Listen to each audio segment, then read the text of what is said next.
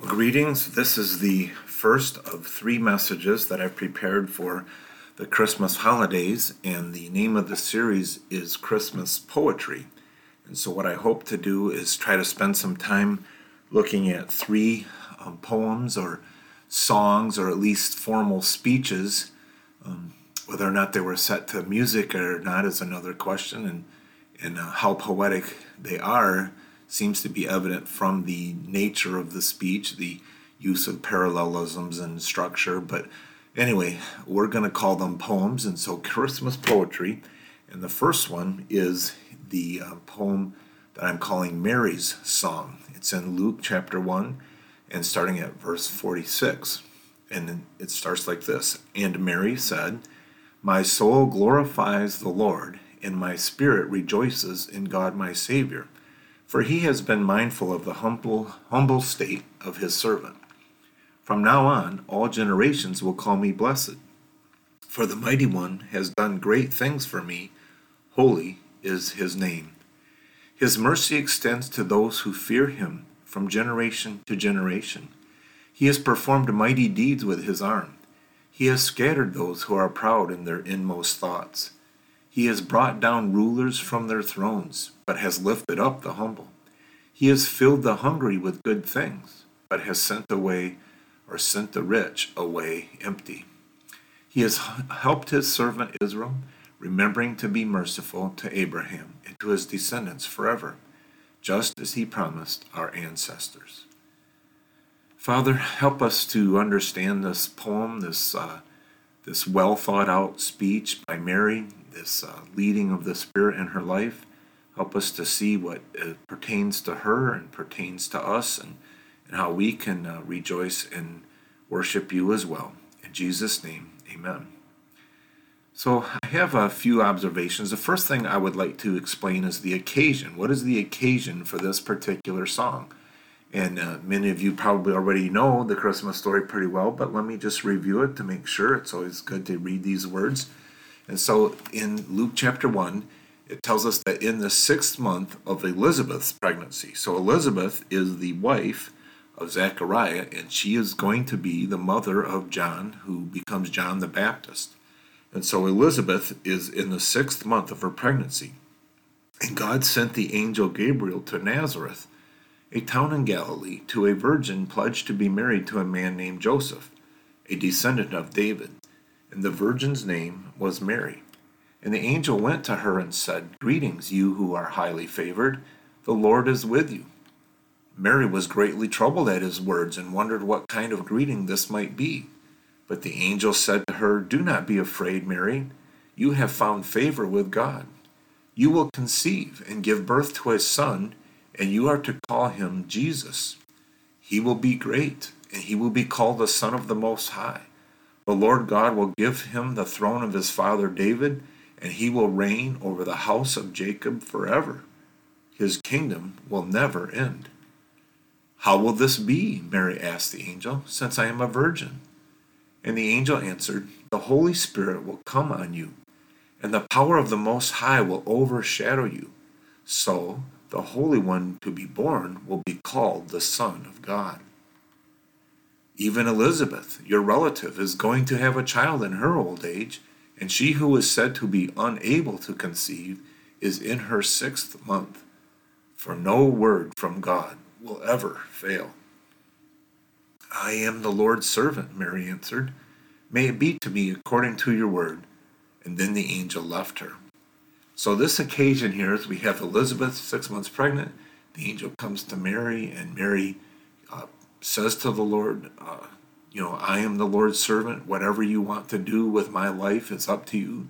May it be to me according to your word." And she, the angel just got done saying that no word ever fails. No word from God will ever fail. And Mary believes him, and she believes God. And so the rest of the story goes, at that time, Mary got ready and hurried to a town in the hill country of Judea, where she entered Zechariah's home and greeted Elizabeth. So not far away, and right away, so within days, then when Elizabeth heard Mary's greeting, the baby leaped in her womb, and Elizabeth was filled with the Holy Spirit. So John the Baptist, being 6 months from his conception, he leaps in the womb at the sound of Mary's voice. And so already Mary is conceived in her womb the baby Jesus. And so Elizabeth was filled with the Holy Spirit, and in a loud voice she exclaimed, "Blessed are you among women," to Mary, "and blessed is the child you will bear. But why am I so favored that the mother of my Lord should come to me? As soon as the sound of your greeting reached my ears, the baby in my womb leaped for joy. Blessed is she who has believed that the Lord would fulfill his promises to her." And so Elizabeth blesses Mary and blesses her because she trusted God. She believed what God would do and that he would keep his promise. So that's the occasion for this particular song. So at this moment, Mary's had a whole 2 or 3 days maybe to get ready for this event. And Elizabeth has been keeping her pregnancy kind of secret because she was an older woman and was barren. And the whole story, we'll get more into that next time when we talk about Zechariah's song after John the Baptist is born. And so this occasion is pretty exciting. And so Mary just kind of burst out with this song that we have. Before we study the actual words of Mary's song, though, the second point of my message today is that I wanted to talk about the scriptural background. There are passages in the Bible that use a lot of the same things that Mary said. And so Mary was a student of the Bible, and she understood God's plan. She understood the facts of life. She was a young girl, but she was not naive or foolish, and she understood excuse me. She understood what was happening in God's greater plan, and so she had a spiritual background. And so from these scriptures, I think she was informed before she said her song. So let me read some of those. In 1 Samuel chapter 2, this is when Hannah had gone and prayed to God for a child, because Hannah's husband Elkanah had 2 wives, and Hannah was barren and had no children, and so she had no prosperity or future. And the rival wife had lots of kids, and so Hannah prayed to God, and God finally gave her a child. And so she thanked God, and she prayed, and she says in 1 Samuel chapter 2, verse 1, "My heart rejoices in the Lord. In the Lord my horn is lifted high. My mouth boasts over my enemies, for I delight in your deliverance." So this phrase, "my heart rejoices in the Lord," you can hear the echo of that when Mary sings her song. And then later in 1 Samuel 2, chapter 2, Hannah continues her song in verse 5. "Those who were full hired themselves out for food, but those who were hungry are hungry no more." And so Hannah brings up these reversals, that those who were full, they're so starving that they're willing to work just for food. But those who were once hungry now are hungry no more. And so one of the themes of Hannah's song is the reversal of the high and the low. The high ones, the ones who exalt themselves, the bullies, the bosses, as it were, the arrogant ones, are brought low, and rightly so, because it's wrong to be arrogant and defy God. And then in reverse, those who are humble and weak and trust God are exalted. And so God, he humbles the exalted, he humbles the proud, but he gives grace to the humble and exalts the humble. The way to receive God's blessing, first and foremost, is to be humble, not to think that you don't need it. One of the most important things we come to God with is a great sense of our need, and that humility is what God rewards and reverses. So these are aspects of her song. She goes on, she says, "She who is barren," referring to herself, "has borne 7 children, but she who has had many sons pines away." And so, figuratively at least, Hannah has many children in her heart already, because she has one. And so the one who was barren, the one who was destitute, the one who looked like God would not bless, she is fully blessed. But the one who it looked like was being blessed on the outsides, on the inside, she pines away. She deteriorates. There's not any joy for her in the long run. And so the rival wife in Hannah's case. And again, in the general case, God is exalting the humble and bringing down the proud. Um, then, in a little farther down, she says, Hannah says, he raises the poor from the dust and lifts the needy from the ash heap. He seats them with princes and has them inherit a throne of honor. That's a pretty strong phrase right there. The ash heap is the junkyard. It's the pit outside the city where all the refuse is thrown, and the garbage piles up, and so they light it on fire and it becomes ashes. And so the poor, who are so poor that they have to scrounge around the junkyard and the garbage dump in order to get food, that's the ones that he lifts up. He lifts up the needy from the ash heap. And I want you to not miss the fact that the when Jesus talks about hell, he talks about Gehenna. Gehenna being the ash heap, the place where the fire never goes out. And so, in a way, Hannah is saying here that he raises the poor from the dust and he lifts the needy from the pit of hell, from the edge of hell, from the ash heap. And so that's a pretty clear and strong reference. And he seats them with princes and has them inherit a throne of honor. I just can't hardly wait to tell you about how we get to be seated with the King Jesus. We are brothers with the Prince of Heaven, the King of Heaven, and he has given us an inheritance, a throne of honor. So Hannah is singing that kind of song. Then in Psalm 113, the psalmist picks it up, the similar kind of phrases again, and look at how the psalmist says it in Psalm 113, verse 7 through 9. He raises the poor from the dust and lifts the needy from the ash heap, just exactly like Hannah said. He seats them with princes, with the princes of his people, again very similar to Hannah. He settles the childless woman in her home as a happy mother of children. Praise Yahweh. And so Psalm 113 picks up the same theme. And so this is the scriptural background behind the words that Mary gives in her song. And so while it's a unique composition of her own, it does borrow from these images and these idea of reversals from the other texts that I've shared, from 1 Samuel about Hannah and Psalm 113. So the first thing I wanted to point out about Mary's song itself, so this is the third point of our message. We've talked about the occasion for the song, we've talked about the scriptural background, and now the third point is I want you to notice that Mary is praising God for her personal blessings. For her personal blessings. She receives blessings herself as a person. And so let's look at that. In her song, she says, my soul glorifies the Lord. Again, very similar to Hannah.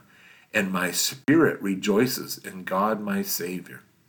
For he has been mindful of the humble state of his servant. So the first personal blessing I see here is that Mary recognizes that God has been mindful of her, of the humble state of her servant, of his servant. So there's the word mindful here means the idea of paying attention to or being concerned with, looking at, intimately aware of, detailed, studying. It's not just, oh yeah, I heard about that before. It's not that kind of general reference. It's a specific reference. God is mindful of us. And he not only is mindful of us, of Mary, she's singing not only mindful of her as a person, but he also was mindful of the fact that she was in a humble state. And so we don't know all of the details of Mary's life, but she was a poor person. And Nazareth was a poor town. It was a low place to live, and it was not a prosperous place, and there were many difficulties. Who knows what kinds of other adversities she had. And so she might have been very discouraged by her outward circumstances, or at least she had reason to be. And so in the same way that Mary is rejoicing that God is mindful of her, I want you to realize that God is mindful of you too. And he's aware of your humble situation, no matter how small you feel, no matter how insignificant your life, or how meaningless it feels like your work is, or your relationships seem to go nowhere, that God is mindful of you, that he is aware of you. He's intimately aware. He's paying attention. He's concerned about it. And he's mindful of the humble state that you and I are in. So that's the first personal blessing, is that he's mindful of us. And then she says, from now on, all generations will call me blessed. That's a pretty unique thing for Mary. We aren't going to be called blessed necessarily, but she is certainly to be, she's a famous lady. She was the one that many throughout history, many women were hoping that maybe their child would be the one that was promised, the son, the seed of the woman, the child that would be born who would crush the serpent's head. And so every Jewish mother probably said, is this the one? Is this the one? Especially if you were in the line of David, as Mary was. You would have these hopes and expectations. And so she says, now all generations will call me blessed. But then look at the blessing for her. She says, for the mighty one has done great things for me. Holy is his name. So Mary is rejoicing because God has done a great thing for her. He did a great thing for her. I mean, it's a pretty amazing thing. He formed in her body, in the pre-existing materials of her body, he caused the Holy Spirit hovered over Mary's body in the same way that the Holy Spirit hovered over the earth when it was formless and empty, and darkness was over the face of the water, and the Spirit of God was hovering over the waters, and then God said, let there be light. And in the same almost bird-like hovering, the Spirit hovers overshadows Mary, and without her even being aware of it, he creates in her, inside her, in her womb, out of the pre-existing materials, the Lord Jesus begins his human nature, his human life. And so the Mighty One has done great things for her. And that's certainly true. But I don't want you to forget that you and I have great blessings as well. And so God has done great things for us, and God is mindful of us. So those two things are true for us too. God does care about you. He is paying attention to you, and he has done great things for you too. There have been occasions in your life where God has rescued you from death, or he brought about your own miraculous birth. He formed you as a person, and he revealed himself to you, or he is revealing himself to you, and he pursues you, and he has done great things for you. And you can't miss the fact that the greatest thing that God ever did for you, if you really want to talk about it, the greatest thing that God ever did, Jesus himself did. Jesus himself, he chose to die on the cross and bear our punishment so we would not have to. And then he rose from the dead. He did that for us so that we could be with him. There was no other reason he would do it. He only died on the cross so that we could be rescued, so that God could be just and he could justify us who put faith in Jesus. So God has done great things for us. We are saved by the great things that God has done. So we can rejoice just like Mary can. We don't have that particular miracle that Jesus or that Mary had about the baby Jesus, but we've got a miracle that's just as big or bigger, and that same Jesus who was given to Mary is the same Jesus who died for Mary to save her soul. And he's the same Jesus who dies for us to save our soul. And so God has done great things for us. All right.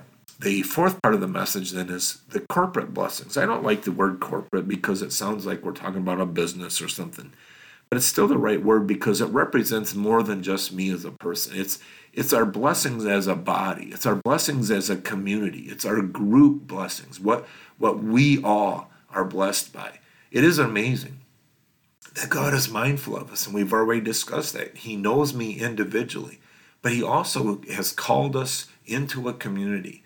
And God is building for himself a body of believers. We as the church, as a collective body, who are the bride of Christ. Together we are the bride of Christ. And so there are corporate blessings. There are blessings on us as a group.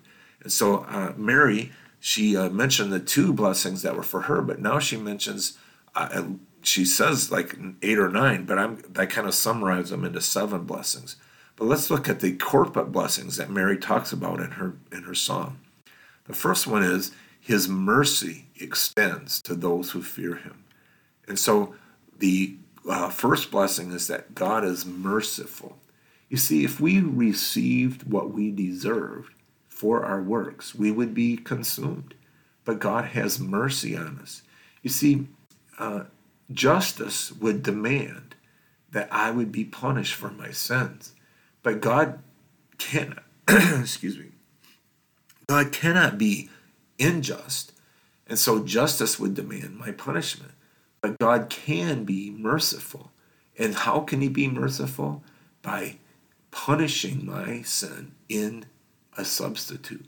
And so God retains his justice by punishing my sin in the life person of the Lord Jesus.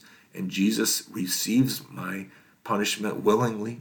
And so he makes it so that his Father is just, but then he extends mercy to me and gives me permission to believe in him and invites me to believe in him and benefit from his act of mercy. So for a person who's lost and goes to hell, they receive justice. And for a person who's saved and goes to heaven, it's not that we receive non-justice, it's that we receive justice, but that justice is applied to Jesus and we get mercy and our sins are forgiven. God gives us the mercy that we need in order to believe in Jesus and benefit from Jesus' work. And so Mary sings the song, his mercy extends to those who fear him from generation to generation, those who care about God, those who pay attention to what God says, those who see the world through God's eyes, those who are wise, who fear him, who pay attention, whose greatest treasure is him, who care what he thinks, who start with God and end with God and God in the middle. Those are the ones who fear him, and God gives mercy to them. So that's a really cool blessing that we receive as a corporate group. All of us have received the mercy of God. And then she goes on, he has performed mighty deeds with his arm. He has scattered those who are proud in their inmost thoughts. And so the next blessing I see here for us as corporate is that he has performed mighty deeds. Remember, he did mighty deeds for her. He did mighty deeds for Mary. He did an amazing thing. But God does mighty things for all of us with his arm. He has purchased for us salvation. And he has given us a new life in Christ and who has risen from the dead for us. So that's a very major blessing. And then look at this other blessing. He has scattered those who are proud in their inmost thoughts. And so somehow it's a blessing to us, and it's okay to rejoice that those who raise themselves up against Jesus and say, he's so foolish, I don't need him. Who would ever talk about such a foolish thing as a cross, or how unnecessary it is to die on a cross, and I'm way too more sophisticated than that. And anybody who would elevate themselves as, I don't need a savior, I'm good enough, I'm better than the next guy. That kind of pride, that kind of disdainful, obstinate pride who just rejects God left and right over and over, those enemies of Jesus, it's a blessing to us as his body that God has scattered those who are proud. Those who are the bullies, those who are the enemies of Jesus will be scattered. They'll be like chaff that the wind blows away, as it says in Psalm 1. There's encouragement for us that the enemies of Jesus will not prevail. And most significantly, the enemy of our soul, that devil himself who wants to destroy us, the one who with pride elevated himself and said, I'll be like the Most High, the one who lies and tries to destroy us, the proud one. Pride is his game and lies are his methodology. That evil one, he is scattered. And so Jesus will conquer. Jesus does crush the serpent's head, and it's a blessing to us. And it's interesting to notice that they're proud in their inmost thoughts. Even if it's not manifest on the outside, God knows when they're thinking, I don't need Jesus. How stupid is that? How silly is this cross business? It's foolishness. It's foolishness. It's weakness. It's weakness, the world says. But we know from the Bible that the foolishness of God is wiser than the wisdom of men, and the weakness of God is stronger than the strength of men. And so he has scattered those who are proud in their inmost thoughts. Another blessing that I see, and this is in verse 52, Mary says, he has brought down rulers from their thrones, but he has lifted up the humble. And so again, he's brought down these rulers. He scatters the proud and brings down the rulers. It's really the same idea, right? But now he lifts up the humble. Those who really have nothing to offer. Those who say, would God ever notice me? I'm so insignificant. Like David would write in the psalm, what is man that you're mindful of him, that you would even, the Son of Man, you would even think about him? You made us so small in this great big universe. And yet God does. And he loves to lift up the humble. There's something about him getting the glory when he gives it to someone who cannot save themselves. And so he lifts up the humble. And then look at this one. In verse 53, Mary says, he has filled the hungry with good things. How many times do our souls hunger and thirst for things of God, and we feel like we're not satisfied? And Jesus even says, blessed are those who hunger and thirst for righteousness, for they will be filled. And here Mary is singing that he fills the hungry with good things. Oh, I'm so hungry. I don't have enough. I wonder if Mary herself was hungry as a little girl many times in her poverty. And yet God was sufficient for her. His bread was sufficient for her. And he filled her with good things. And God gives us, we'll be satisfied, Jesus says in Psalm 22, as with the richest of foods. We will be taken care of. I'll be okay. And so God gives the hungry good things. He fills us up. And he has sent away the rich empty. Again, that whole idea of punishing the proud and arrogant ones. And then in verse 54, she says, he has helped his servant Israel, remembering to be merciful. Again, he extended his mercy. We've already got that one. But now we see him helping his servant Israel.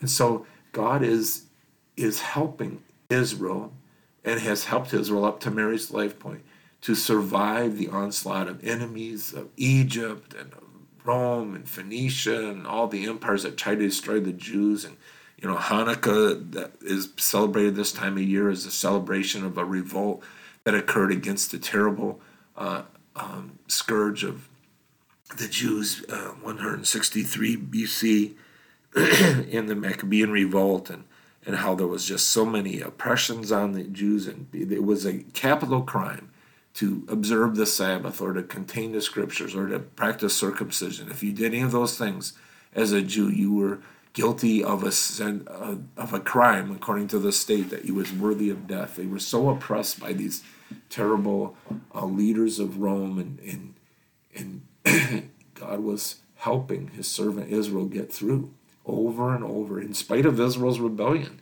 God helped them through. And so God helps his servant. And in many ways, you can say that God helps his church today. As we understand the ways of the Bible, that Israel's been set aside for a time, they still exist as a national group, and I believe that God has a plan for them in the future, and the promises made to Abraham will be fulfilled. But in the meantime, in this church age, we are his representatives, and God helps his servant, the church, and he remembers to be merciful to us and to Abraham and his descendants. And finally, just as he promised to his ancestors. So as he promised to Mary's ancestors to be good to them, to be merciful, God has promised to us that he will be good and merciful. And we are Abraham's descendants because we participate in the faith of Abraham. And so the promises for him are for us as well. And so just as he promised, God keeps his promise. So again, if we're going to review these, I've summarized them as 7 blessings that we get. We get mercy extended to those who fear him.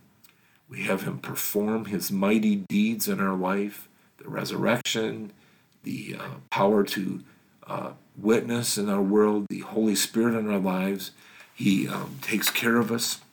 The fact that God is scattering the proud and brings down the rulers who stand opposed to Jesus.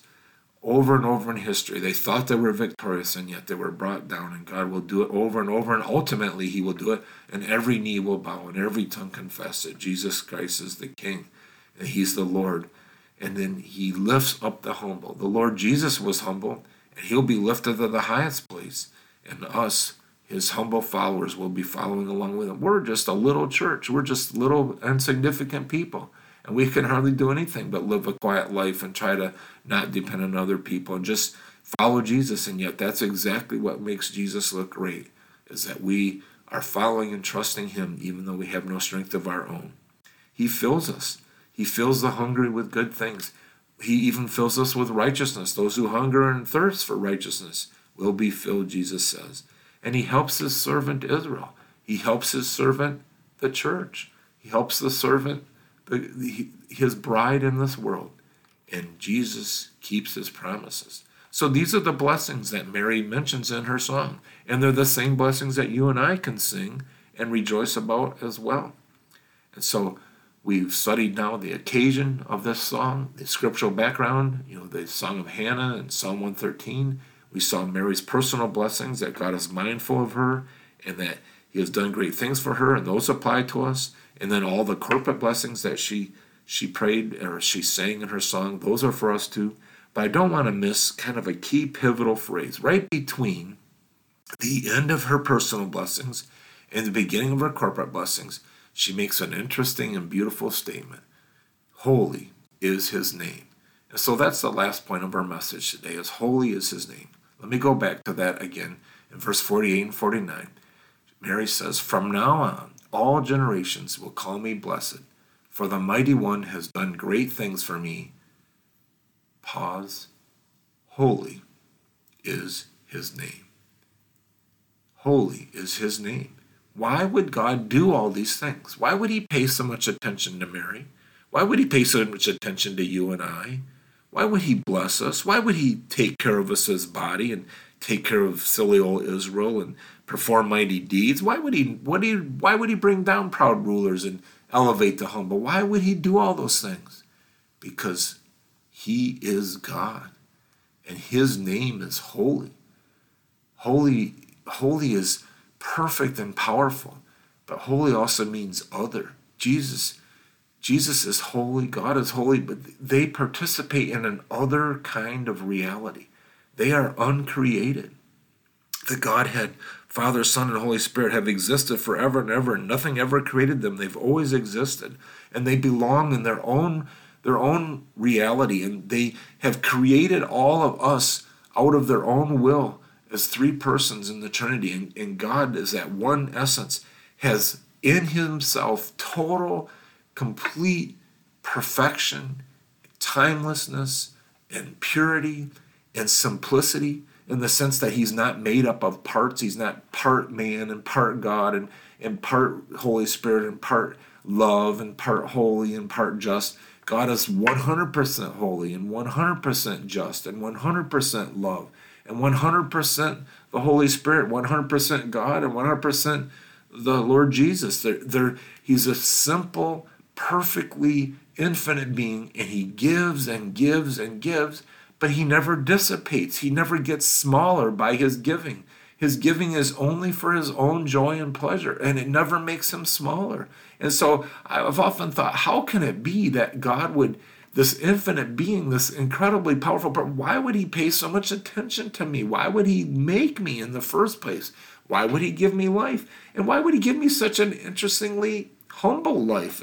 My life is just ordinary. It's full of ordinary activities that don't seem to go anywhere. Why would he be so involved in such a crass, silly thing as the dust that I live in and the ash heap that I'm? Oh wait, he lifts us up from the ash heap. He lifts us up from something about his character is he loves to love us, and he just does. And we won't believe it because we are so small. I struggle to believe that.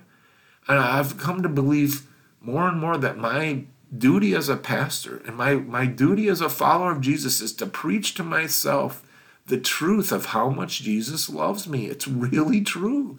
He does care about me that much. And I need you to understand how much Jesus loves you. It's not that you've obligated him. It's not like it would be one thing if God loved us so much because he was persuaded that he should. But that's not the reason he does. He loves us because he loves us. We did not persuade him that he should. There is no obligation. And so his love is even greater because it's completely by grace. You see, only a God who can give without dissipating, who can love without running out of love, only that kind of God can be a God who gives by grace. It is totally undeserved.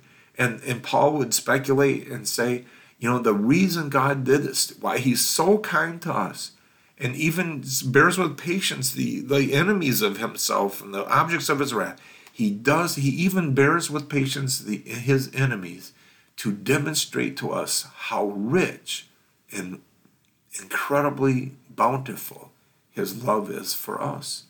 You see, Jesus wants us to know how much he loves us. I don't know why he would. He just does. And I need us to understand it. Holy is his name. He's from another category. I and Mary had an amazing thing happen to her. She was incredibly blessed. It was a miracle in her body. But Mary and I have way, way, way more in common as two human beings. We both need Jesus. We both need a Savior. We have way more in common than either of us have in common with Jesus.